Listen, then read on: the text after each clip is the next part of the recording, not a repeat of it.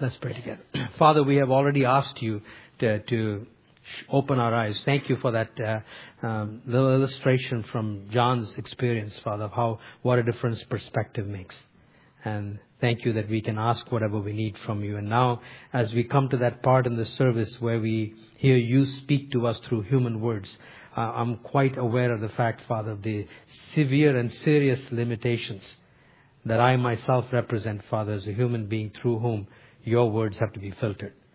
And then for those of us who are listening, we acknowledge our limitations, and so that we often hear filtering things through our own grids and our worldviews and our agendas, some of which we're not even aware of. Will you do what we have asked you to do? Get past my limitations in speaking, get past our limitations in listening, that we might actually have a real encounter with you today. In Jesus' name, amen. Some of you, when you first heard that I was going to be doing this series on the Da Vinci Code, might have wondered, and one person actually asked me, why now at this time, well after this event, this book was really a phenomena, which was about a couple of years ago. Isn't all of it passé right now? What is the point doing this series right now? It's a good question, and it's a good place to start this series. Let me approach it in a couple of ways. I don't drive very often, but when I do, I listen to 680 News. Some of you do. And one of their promotional slogans goes something like this: read it tomorrow, see it tonight, or hear it now. Remember that? Now, the implication behind that slogan is something like this: that if you wait till tomorrow to read about today's news, it's already passé. In fact, even if you wait till tonight to watch it on television, it's too late. If you really want to be with it, if you really want to be up to date with what's going on, hopefully so you can make informed judgments and respond to it, you need to get breaking news as and when it happens. And they tell you that quite often on that station. Well, of course, their livelihood depends on it, so they have to tell you that, right? Now, I want you to hold that in your mind, and then I want you to listen to this story. One of my favorite authors and speakers is an Englishman named Os Guinness, who lives in the United States. And so he has some wonderful counter perspectives to give to us. And he was telling about a time when his grandparents were missionaries in China, so those are two cultures he loves. And he was telling about a time when there was a state dinner in China someplace, and an American dignitary was sitting next to a Chinese equivalent there. And I guess sometimes these things drag on for a while. And so in order to make conversation, the American dignitary turned to his Chinese counterpart and said, "Sir, what do you think of the French Revolution?" And for some of you who are not up to date in your history, that kind of happened about 250, 300 years ago, somewhere in that time span. The Chinese gentleman said to him, "It's too soon to tell." Now, I wonder what he would have thought of 680 News' slogan. They represent two completely different perspectives when it comes to assessing events that are going on around us and responding. Now, I admit that instantaneous and 200 years are pretty large extremes. Maybe the 2 years that I waited is kind of a reasonable balance. But actually, to be honest with you, I'm very glad that I waited, that I didn't preach some knee-jerk reactions to perceived or real dangers and threats about the Da Vinci Code. By waiting for a couple of years and reading and thinking about it, I've come to understand much better some of the issues involved. And actually some of the issues raised by the very success of the book, because these issues will remain even though the book has become passé right now. So let's kind of begin at that point. What are the issues that remain? Well, all of us know, most of us know that this was a publishing phenomenon.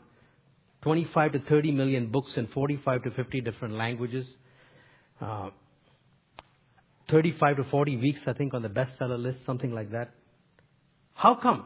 Because certainly most people, although it's an interesting enough page turner if you read it, it isn't exactly in the genre of the classic mystery writers. And also the recent, somebody handed me a critique of the movie when it came out. And one of the things they said was the movie showed how really not up to scratch all the impossible escape sequences and whatnot was involved in the book. So it's a pretty average book in that sense. How come it sold like this? Now, the answer is not easy, folks. And I want to remind you of what C.S. Lewis said to his people. Don't ask difficult questions and then complain if the answers aren't easy. Okay? So this is a difficult question, and I want you to follow me. In fact, for throughout these three messages, you're going to get into some territory that you're not familiar with. I want you to hang in there with me. The issue has to do with authority. In a paper that one friend of mine sent to me, he refers to that point in the movie where Dr. Lee Teabing, who's the historical expert, says this. Now, however, we are entering the age of Aquarius, the water bearer, whose ideals claim that man will learn the truth and be able to think for himself. The ideological shift is enormous, and it is occurring right now. And the author who pointed this to my attention went on to say, this idea was put even more clearly by Brown in a Washington Post interview in 2003. He said, in the past, knowledge was something that was handed down by authority figures, substitute pastors, parents, teachers. And now we seek and discover for ourselves. And the author went on to comment, and I think correctly, and that sadly is an accurate description of the predominant mindset of the Western world. It is the core belief that lies behind books like the Da Vinci Code, and it is what makes them so attractive. It is a basic orientation of suspicion or outright rejection of authority as a source of any kind of truth. It goes more than authority. Dr. David Wells, who is a well-known philosopher, historian, in his recent book, Christ in a Postmodern World, says this. The West today is not simply a product of the Enlightenment ideology with its rejection of authority and reliance on reason without revelation, but it's also the result of a process of consumeristic, technological, media-driven modernization. One effect of this modernization has been to give rise to the centrality of the psychologically oriented self in the place of the morally oriented human nature. And listen to this. All of this has produced a soil throughout society that positively invites the new spirituality. America is tuned into spiritual matters but not religious formulations. This makes it very easy to gain a hearing for what is spiritual, but hard to maintain a genuinely biblical posture because that becomes part of religion. Many churches today have become meeting places for those who are searching spiritually but are not looking for the kind of faith which is spiritually tough and countercultural in a biblical way. Do you understand what he's saying? Combined with this issue of rejection of authority or suspicion of authority is a basic consumer mentality that will pick and choose what you want, just like in the grocery store. Has basically seen a shift from seeing themselves as morally nature, having a fundamentally moral nature to a fundamentally psychological nature. And therefore wanting spirituality but with no formulations, because formulations and dogmas means ought to, responsibilities, what I should do versus taking away my autonomy and my freedom. That's what's going on. Now into that kind of a mindset comes a man who writes an engaging book and in the midst of it makes these claims. Essentially, Jesus was not divine. The idea that Jesus was God was the creation of the 4th century church fathers. Jesus was married to Mary Magdalene and they had a child whose French descendants live today. Protected by a clandestine goddess cult whose members include some of the most famous men and women from the last millennium. And the Catholic Church is doing all they can to cover this up. That's basically his thesis. Or you can see why in this kind of anti-authoritarian, postmodernistic, consumeristic, spiritual but not religion-oriented mindset, that would be very welcome news. In fact, as Dr. Scott N.T. Wright put it, the subversive message, and it is subversive, that's the whole point. That's why it's so powerful. You don't even know you're getting it. This is the message. It is time to give up as historically unwarranted, theologically unjustified, and spiritually and socially damaging the picture of Jesus and Christian origins which the church has put about for so long, and return to the supposedly original vision of Jesus himself. Not least in terms of getting in touch with a different form of spirituality, notice, based on metaphor rather than truth, of feeling rather than structure, of discovering whatever faith you find that you can believe in. This will revive the truth for which Jesus lived and perhaps for which he died. Is it any wonder that the book was an unbelievable success? These issues, my brothers and sisters, remain with us long after the book becomes passé. It told the people what they want to believe and made it very believable. And perhaps there are some of you who are visiting with us today who consciously or unconsciously basically have drifted into those kinds of perspectives. You are suspicious of authority, especially church authority. You are looking for spirituality, but you want to have nothing to do with formulations of any religion. You have acquired a view of the Bible and the New Testament and Christianity more from ABC's Peter Jennings and Time Magazine and Newsweek articles than from any actual study of history. As one man pointed out, most people in North America today acquire their view of history from movies and fiction rather than from reading history books. Their understanding of the Second World War comes from movies like Pearl Harbor. Their understanding of Native American Indian culture comes from the last of the Mohicans. If you're from that perspective, I want to thank you for accepting the invitation and coming here today. I hope in the next 2-3 weeks, I want to say a few things that might make you rethink some of those issues a little bit. And I just invite you to keep coming back. Well, what about those of the rest of us who are the larger majority? You say, well, yeah, but I don't think like that. I don't have that anti-authoritarian mindset, or at least you don't think you do, because these things are subversive. Why should I listen to these things? Well, listen, the fact of the matter is that Christians also, by and large, are pretty ignorant of history. Especially, most Christians are quite unaware of some of the key events that happened in the first 5 centuries of the church. And those are precisely the issues that Brown raises in his book, without us even being aware of. It's a time for you to grow. It's a time for you to develop your understanding in certain areas where you might not have had many. And so, as I said, I want to invite you with this journey. As I said, you're going to wrestle with concepts, words, phrases, ideas that you may not have heard of before. But you're sort of like the jury. Remember the O.J. Simpson jury 10 years ago? I remember I was on sabbatical at that time, so every afternoon when I was having my lunch, I'd catch up on the latest in the courtrooms. And you remember all that mountains of evidence on DNA and DNA matches and all that kind of stuff. Now imagine if you were a member of the jury. Imagine if the jury said, look, I'm not interested in all this stuff. I don't understand genetics. I don't need to know that. So just don't bore me with all this stuff. I'm not going to pay any attention to it. Well, they'd have to be kicked out of the jury because they wouldn't be doing their job, because they were going to be called upon to make a verdict that would determine where a human being's destiny would be. Well, all of you are sitting in exactly the same kind of situation. You're going to be faced with testimony about terminology and issues that may not be that familiar with. But you're also being called upon to give a verdict or to cement a verdict you may already have had. Only this verdict has to do not with the destiny of one human being. This verdict has to do with who Jesus is.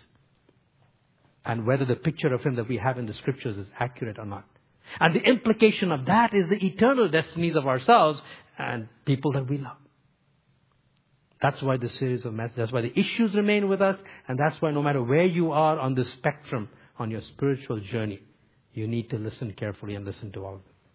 The study guides will help you explore even further. And if you're visiting with us, you may not be aware of it. On the way out on the left, where you came in, there are study guides in the rack that will help you think a little bit further about some of these issues. Okay, let's kind of move into the meatier parts of the message itself. And for that, you need to understand a little bit about what's called historical fiction. It's a genre of literature. And probably the one into which Brown's book fits in. What is historical fiction? Now, in historical fiction, there are both foreground and background issues. The foreground characters are the characters that the author makes up and has total freedom to make these people up. Whatever background they have, whatever kinds of people they have, that's why it's the fiction part of it. But the background is set in real history. So take, for example, novels that were written that were set in the Second World War. Hundreds and hundreds of historical fiction novels have been written that have been set in the Second World War. Now, the foreground characters in each of these novels are totally fictitious. And the author has total freedom to do what he wants there. But the background data, which is the history of the Second World War, better be accurate. In all of these books, Hitler always loses, the Allies always win. That's good historical fiction. Now imagine if somebody came along and wrote a historical fiction of the Second World War where he or she created all their foreground characters with the total freedom that they have and then changed the background to make sure the Allies lost and Hitler won. What would you think of that? That's not historical fiction. That's exactly what Dan Brown has done. He has written historical fiction where he has not only created the foreground characters, Dr. T. Bing and Robert Langdon and Sophie Nerve and Beau Fash and all those people, and that was great. But he also changed the background. He basically rewrote what is first 5 centuries Christian history, and what is even more damaging are claims throughout the book that is real history. It's right up in the front. He makes no bones about that. So many times people say, well, it's only fiction. Why are you so worked up about it? Well, he doesn't claim it's fiction at all. The background part. Obviously, the foreground is fiction. He does not claim the background is fiction. In a November 2003 Good Morning in America interview, he said, if I were asked to write a book on these same issues and it was non-fictional, I wouldn't change one thing I've written in the book. And before his prologue, on the opening page On the opening page, before his prologue, he has a big bold letters, fact. And he writes these things. All descriptions of artwork, architecture, documents, and secret rituals in this novel are accurate. And he mentions one particular set of documents relating to this organization called the Priory of Sion. He says the Priory of Sion, a European secret society found in 1099, is a real organization. In 1975, in Paris's Bibliothèque Nationale, discovered parchments identifying numerous members of the Priory of Sion, including, among many others, Leonardo da Vinci. And this is the group that safeguards the Holy Grail in the book. And of course, he implies throughout the book all kinds of meticulous research by a whole host of assistants and whatnot. So let me just kind of begin here very quickly on just the factual side, and then we'll get on to the issues related to the scriptures. Take a look at the artwork, or the architecture, for example. Westminster Abbey, for example, features a lot in here. And Dr. Entry Wright, who's a professor at Cambridge, made this observation. He said, I know well only one of the buildings which features in the book, namely Westminster Abbey. He, the author, makes gaffe after gaffe, which could have been corrected by 10 minutes of walking around with his eyes open. 10 minutes observation by a junior research assistant could have put all this right. If Brown is so careless and carelessly inventive in details as easy to check as those, why should we trust him in anything else? And there's many other examples of simple architectural errors that are in there, many of them. And then as far as the Priory of Sion was concerned, which he claimed was founded in 1099, and those documents were found. Yes, the documents were found, but they were all forgeries by a man named Pierre Plantard. And in 1993, Pierre Plantard was taken into a French court and openly acknowledged this entire hoax. And yet Brown has made it an organization that was founded in 1099. So the question for us to keep in mind, and for those of you who are thinking along these lines, if he gets his simple history wrong so completely, and claiming that there was careful research behind all of it, what about all those claims that he makes about things that happened 1,500 or 2,000 years ago, about which we have no eyewitness evidence that we can produce right now? So those are some things to keep in mind. Let me now get into the actual text of New Testament history. And I want to begin with Mary Magdalene. Not because it's the most shocking claim in the book, so to speak, for those of us who are believers, but you will see why I chose Mary Magdalene to begin with. His thesis is simply this, that Jesus was married to Mary Magdalene. He was man, not God. They had a child named Sarah. After Jesus' death, Mary Magdalene and the child fled to France, where they were protected by the Knights Templar and the secret society, and it is she and her descendants who are really the great holy grail of Scripture. Now, what proof does Brown offer for this assessment? Here's another term that you've never heard of before. It's called the Nag Hammadi text. Nag Hammadi is placed in Egypt, close to the deserts of Egypt. And in 1945, they found several documents written in the Coptic language. Among these are various documents that are called Gospels. They're nothing like the Gospels we have. We'll look at the Gnostic Gospels next week. But according to Dan Brown, his implication is that the true history of New Testament, the true picture of New Testament Christianity doesn't come from Matthew, Mark, Luke, and John, because that's all distorted and doctored up by Constantine, and we'll look at that next week as well. The real history comes from these Gnostic Gospels. So, and he implies that there are dozens and dozens of references to Mary Magdalene and incontrovertible proof that Jesus and Mary Magdalene were married. Well, actually, there are only 3 references. Not numerous. There are only 3 references to Mary at all, Mary Magdalene, in these Gnostic Gospels. In the Gospel of Mary, the Gospel of Thomas, and the Gospel of Philip. And only one of them, in the Gospel of Philip, has anything to do with Jesus and Mary. And here's what the text in Gospel of Philip is, according to Dan Brown. This is what the text is. The companion of the Savior is Mary Magdalene, but Christ loved her more than all the disciples and used to kiss her often on the mouth. Now, for you and I who are Orthodox Christians reading the Scriptures, that will come like an unbelievable shock and say, where did this come from? What will we say to this? Brown claims that this is what the Gospel of Philip says. Well, first of all, that's not what the text says. Imagine if you got a letter from somebody and stashed it away someplace for years and years, in this case, 2,000 years. And then you opened up the letter and you tried to read it. There'd be words that would be missing because the ants have eaten through the paper at that point. Other things would have discolorations and splotches and you couldn't even see it. In other places, the ink would have faded away. Well, for all of these kinds of reasons, the actual manuscript is blocked all over. And out of these 26 words that are here, 11 of them are missing. This is the text that they actually have is this. And the companion of the blank, Mary Magdalene blank, far more than the disciples blank, kiss her blank, on her blank. So 11 out of 26 words, almost 40% of the words are missing. And Dan Brown had to supply them. Or somebody else had to supply them for us. So that's our first answer. There's only one single reference to Mary in these things. 3. Only one of them have to do with Jesus and Mary. And that one is completely flawed as the text. So we've got to make up a lot of the key elements. All those underlined words are the ones that have to be supplied. That's hardly incontrovertible evidence. Secondly, the word companion, which is one of the words we do have, is actually a word that is borrowed from the Greek into the Coptic language. Just like we borrow hallelujah, which is a Jewish word, right into our language. Or amen, for that matter. And that Greek word that is borrowed, translated companion, has nothing to do with the word wife. There's another word for wife altogether. So that would be a second response that we make to this. And then thirdly, perhaps at least as conclusive as the others, Professor Karen King at Harvard University, who's not exactly sympathetic to Orthodox or evangelical Christianity, but is a student of these Gospels, says that these are to be interpreted primarily metaphorically, not literally at all. And that this whole idea of a kiss, whatever it was, this was a metaphor for the impartation of revelation. And it had to do with a 2nd century argument, and we will talk about that next week, as to who receives revelation from God and how. So here's our answer to Dan Brown's supposedly incontrovertible evidence. Only 3 of these Gnostic Gospels mention Mary. Only one of them suggests any special relationship between Jesus and Mary. There are many gaps in the damaged text that we have to guess at. The word companion is not the usual Greek word for wife, and reputable scholars interpret such passages metaphorically.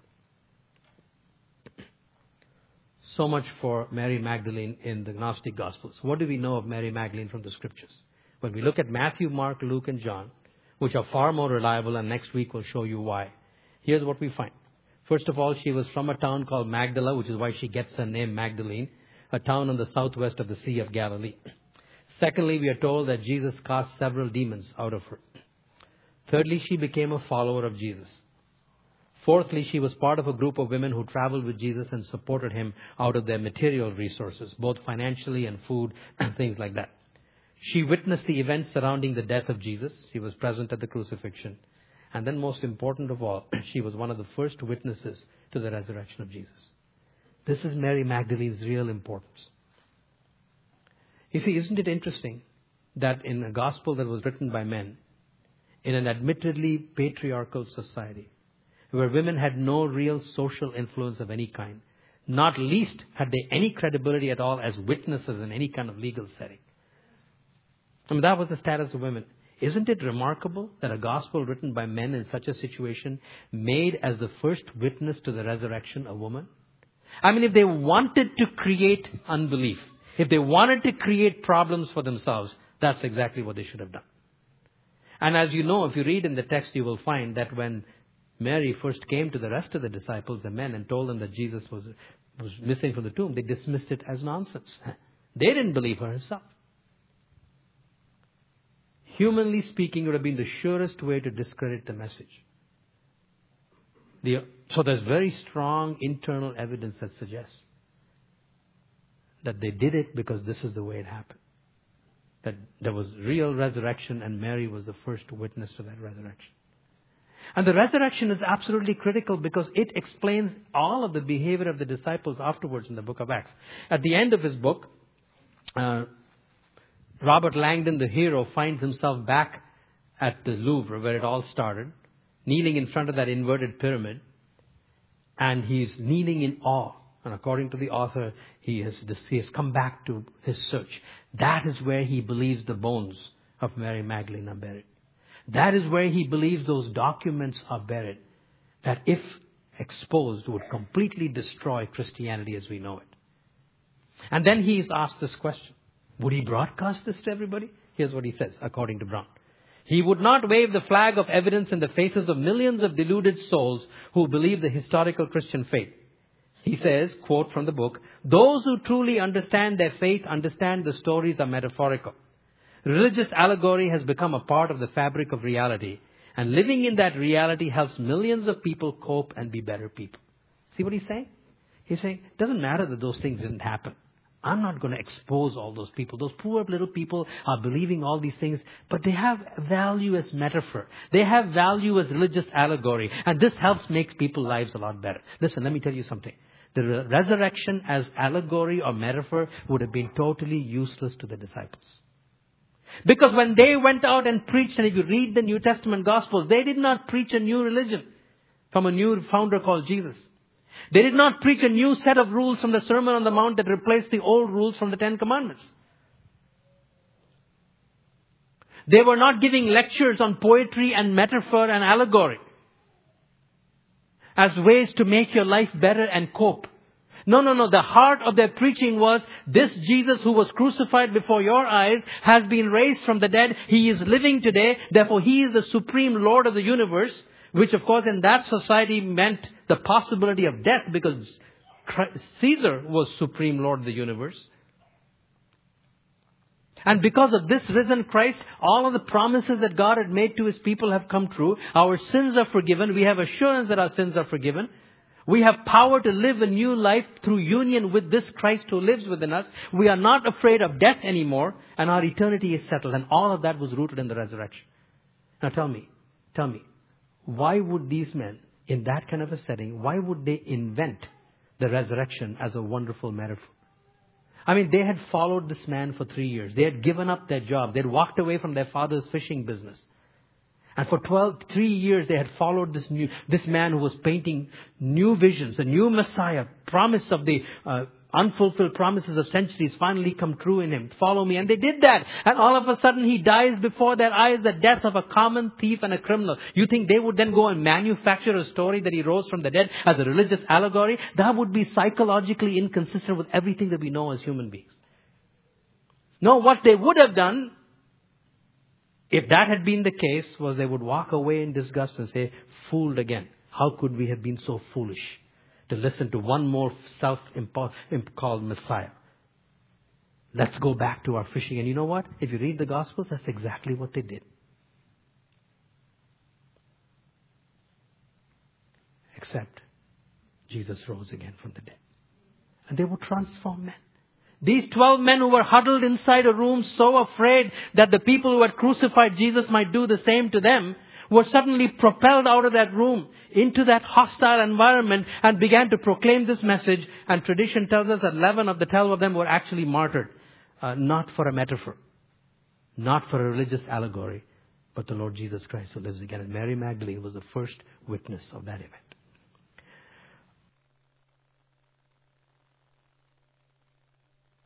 My blessing for you is just in the words of that song that we just sang. I want to bless you, first of all, with a receptive spirit. Yeah. May God, by His grace, neutralize all those suspicions that are unhealthy, leaving only those kinds of questions that will lead you to the truth. May He give you open hearts, eyes to see, ears to hear, and that risk-taking trust that at the right time will do what Roger did and say, do it and take that first step. And may you experience God in ways that you could never have imagined. Go in Jesus' name.